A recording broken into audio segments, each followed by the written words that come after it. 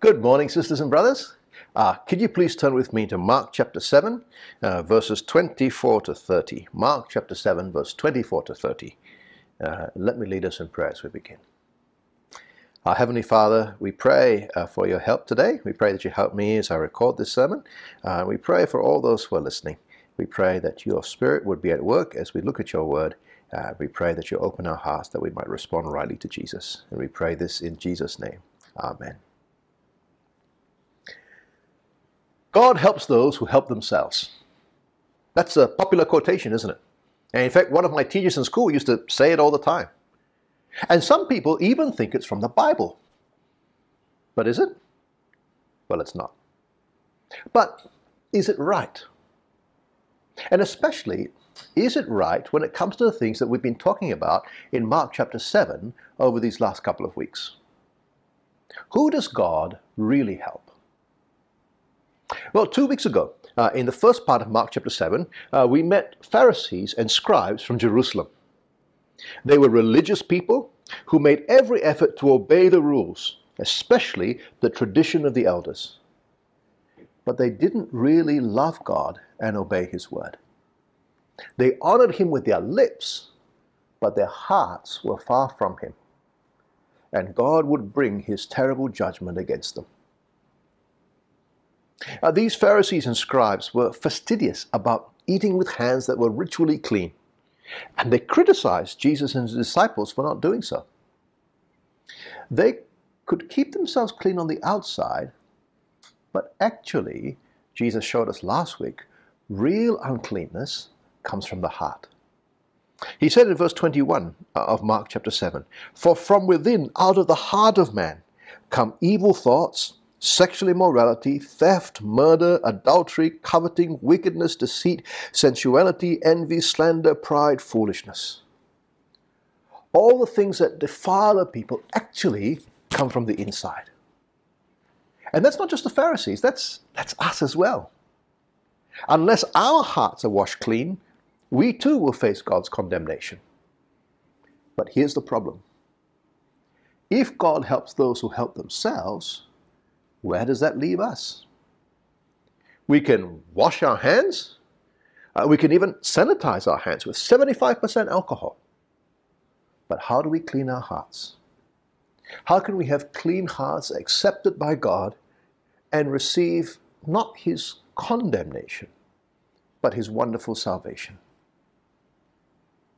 Well, the Holy Spirit points us to the answer in the very next passage. In verse 24 of Mark chapter 7, Jesus goes away to the region of Tyre and Sidon. He was already in the north of Israel. Now he goes even further north, into Gentile territory, by the sea. Maybe he and his disciples are going for a break, we don't know. And he's in a house, but we know it's not an Airbnb because they didn't have that at the time. But he doesn't want people to know they're there. Yet people do know. Even up there, he can't be hidden.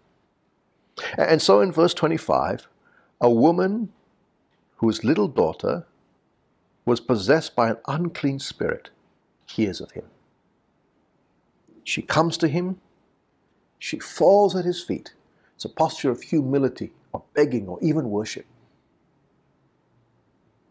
Now, the fact that Jesus is in Tyre and Sidon will make you suspect that this woman was probably a Gentile, someone who's not a Jew.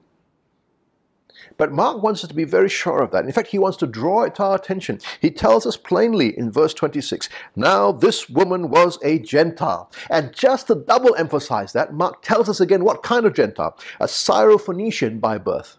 And so we have this woman, someone who is not one of God's people, at the feet of Jesus, begging him to cast a demon out of her daughter.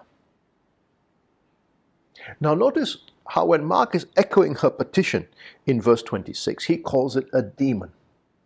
But earlier on in verse 25, he called it an unclean spirit. Gentiles, like this woman, knew all about demons. But Gentiles don't know about clean and unclean. They're all unclean anyway. But for a Jew, if someone is demonized, it means not only they've got something unclean on them, but in them. And Mark will show us that Jesus will save this Gentile from this unclean spirit inside. And if Jesus can save someone from an unclean spirit, then maybe he can also clean an unclean heart. But how does Jesus respond to this woman's request? He says something that sounds very strange to our ears. He says in verse 27, "Let the children be fed first, for it is not right to take the children's bread and throw it to the dogs." Now I want you to imagine the CMCO is over, and there you are, the outdoor stalls with your family or your extended family or with friends who have got kids. And there you are eating your food, and then you see a couple of cute little dogs wandering around the eating area. So what do? Well, of course, what you do is you look for the youngest child at the table, you take the plate of food from in front of them, and you tip it onto the floor for the dog. Of course not. It's not right to take the children's bread and throw it to the dogs. But once the children have eaten and they don't want any more, you can give to those dogs. Unless, of course, you're like me and you wallop it yourself. You see, as God's plan of salvation goes, salvation was meant to first go to Israel. And then from Israel, it would spread. And the Gentiles will be blessed as well. That was God's plan from the Old Testament time. Remember our Old Testament reading. The prophesied servant would first restore Israel, and then he would be a light for the nations. Step one, then step two. Right? The Gentile mission will come in the book of Acts, but it's not time for it yet. It's Israel's turn at the moment. They get to eat first. Jesus was sent to be the king of the Jews before he be the king of all the nations. There's a proper sequence in God's plan that is based on his promises to Abraham. You cannot take what is meant for the Jews now and give it to the Gentiles. Let the children be fed first. Well, that may be so, but it doesn't stop the Gentile woman. Instead of going away, she answers back to Jesus in verse 28. She says, "Yes, Lord, yet even the dogs under the table eat the children's crumbs." Now, I want us to notice three things about her answer. Firstly, notice how she calls Jesus Lord. Right? Could be a title of respect like Sir. It could be coming under him like Master. It could even be a divine title. But whatever it is, she comes to him humbly as Lord. And notice she didn't argue with God's plan. She doesn't say, "How come I go to the Jews first and then to the Gentiles? That's not fair. My daughter can't wait." No, she accepts God's salvation plan. So much so that she can pick up Jesus' metaphor about the dogs and the children. But thirdly, even in the context of God's plan, she humbly asks for what she needs. "Yes, Lord, yet even the dogs under the table eat the children's crumbs." I'm not asking you to change God's plan for saving the Jews first. I'm not asking you to stop your work with them. I'm not asking for their meal. I'm just asking for the crumbs. You've got your mission, you've got your plan. Just want the scraps. And Jesus is so impressed that he says in verse 29, "For this statement you may go your way. The demon has left your daughter." She believes him, she goes home, and she finds the child lying in bed and the demon gone. Friends, we mustn't misunderstand our Lord's intentions in this passage. He had a job to do. He doesn't change his mission plan, but it doesn't stop him from being compassionate, and he heals this woman's daughter after it is made very clear the circumstances under which he does it. He's helping this Gentile after firmly establishing that his primary mission is to the Jews, and there's no room for misunderstanding on that. And while that's established, once it's established, this whole segment of Jesus' ministry is going to become a foretaste of the gospel going out to the Gentiles later.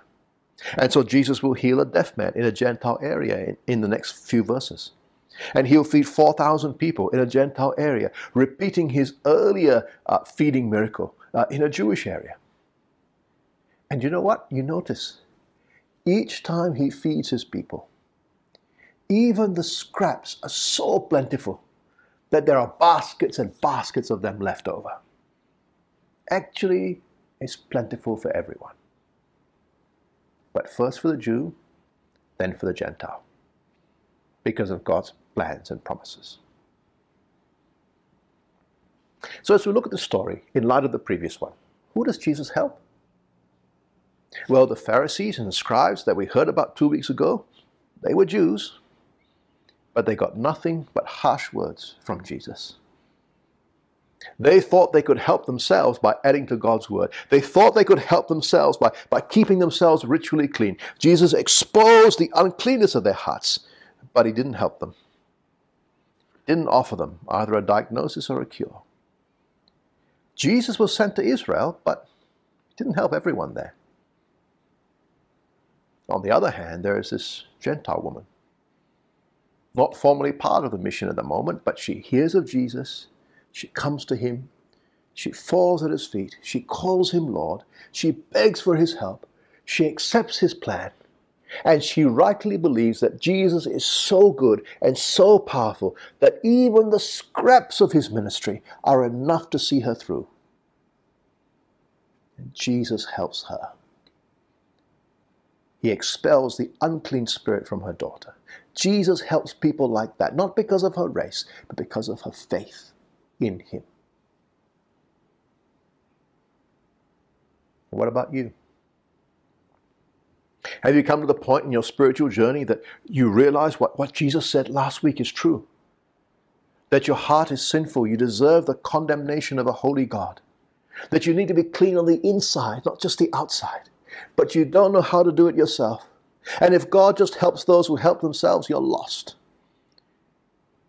But like this woman, you have heard about Jesus.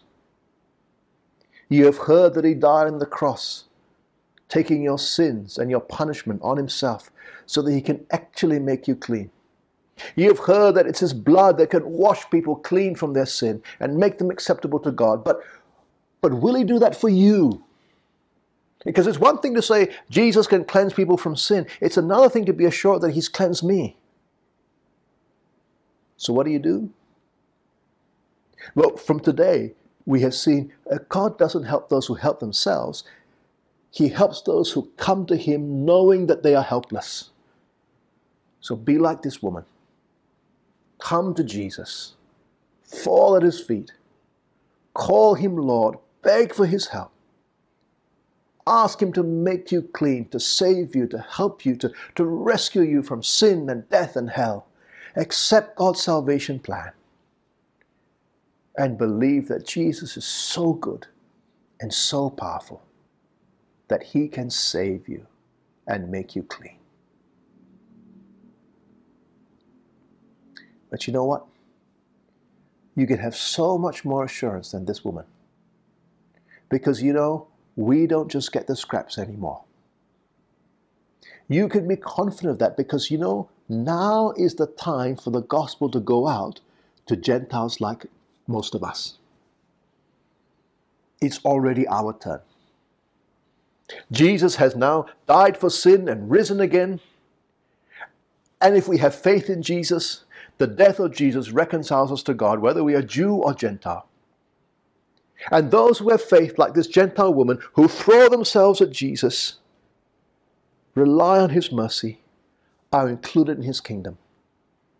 And we are not second-class citizens either. We've been given full adoption as God's children. So no matter what race, no matter what background, no matter what, we belong.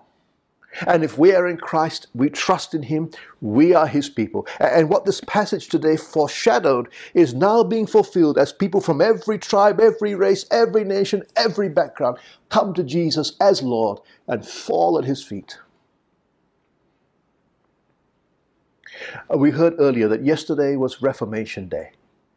And this passage reminds us that we are saved by grace alone, through faith alone, in Christ alone. And the mercy of Jesus is our plea, not our status, not our performance. God doesn't save those who save themselves. He saves those who bow in humble dependence on his Son. Great and precious Reformation truths. And then today is also All Saints' Day. And this passage is relevant for that as well. For the Old Testament saints or holy ones, well, they were the Jews who believed. Not everyone who was part of physical Israel was one of those people, right? People like the Pharisees and the Sadducees weren't, but the true believers who trusted in God, relied on Him, they were the saints. And in the New Testament, saints sometimes also refers to the Jews who believed in Jesus. And then it also covers the Gentiles who believe in Jesus. For Jew or Gentile, if we are in Christ, then we are the saints. For we who believe have not only been made clean, but we've been set apart for the rest of the world to belong to God. The word saints means holy ones, set apart ones. Having been washed clean for our sins, we've been made God's holy people. And so today, on All Saints' Day, we can be thankful that the blood of Jesus cleanses us on the inside. And as we remember the saints who have gone before us, who from their labors rest, whether they be heroes of the universal church or members of our own family, we can be thankful that the blood of Christ has cleansed them as well. And we join with them in praising our wonderful Savior, not in the chorus of the great, but the chorus of the saved. Let's pray. Heavenly Father, we thank you that you now call us from every race and background to come to Jesus.